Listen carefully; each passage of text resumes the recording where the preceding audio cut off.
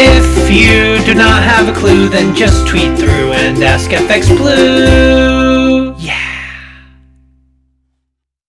Hello, it's Thursday the 25th. I'm FX Blue and this is the market brief.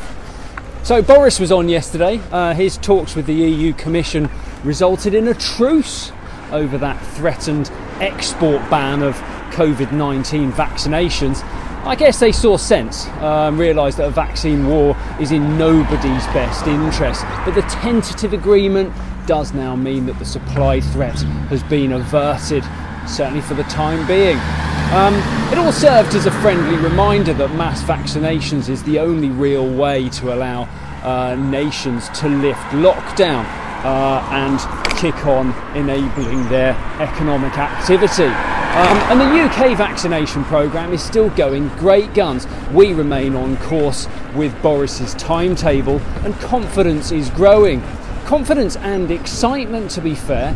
Next week the number of people who can meet in public or in a private garden increases to 6, and we plan to take advantage of that. Shout out to Chunky for hosting the first Friday Night Lads in I don't know how long. Too long for sure. Blaze up that fire pit, buddy, I'll bring the beers. Andy Haldane has been on. He's a real cheerleader in the expected surge of economic activity, and he continued talking up the underlying growth even once the initial spike flattens out. But despite all this good stuff, sterling is rather pinned back by a dominant dollar at the moment. Yesterday we fell to 136.75 and we open only slightly higher this morning.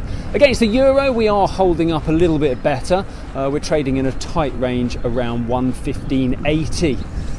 Over in the US, durable goods orders fell by 1.1% in February, adding to a pretty disappointing month of data. It looks like they just all took a break ahead of the stimulus checks arriving, and that is likely to be the case for durable goods, as they are defined as more significant purchases.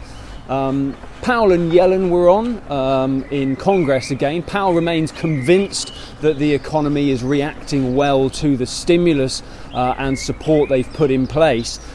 He's committed to retaining an accommodative monetary policy until the pandemic has been beaten. That's to give the economy every chance to come back stronger. Confidence in the recovery is being shown in the dollar as well as advancing against sterling. As I mentioned, euro dollar was also driven down.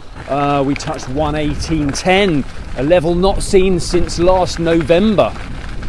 And in the Eurozone, the IFO Institute slashed its forecasts for German growth from 4.2 to 3.7%, citing the continued lockdown. This comes as Merkel looks likely to rescind her order that Germany should remain closed for Easter, going against the advice of science nerds and health officials. She seems more concerned that with the recovery and said her decision was made for economic rather than sentimental reasons. I've just got a barrier in front of me, I need to get off the air wheel. Is this going to be an appropriately controlled risk, or might this come back to bite her? Let me know what you think in the comments below. Always welcome your views. Right, rather unsavoury end to today, but do join me again tomorrow.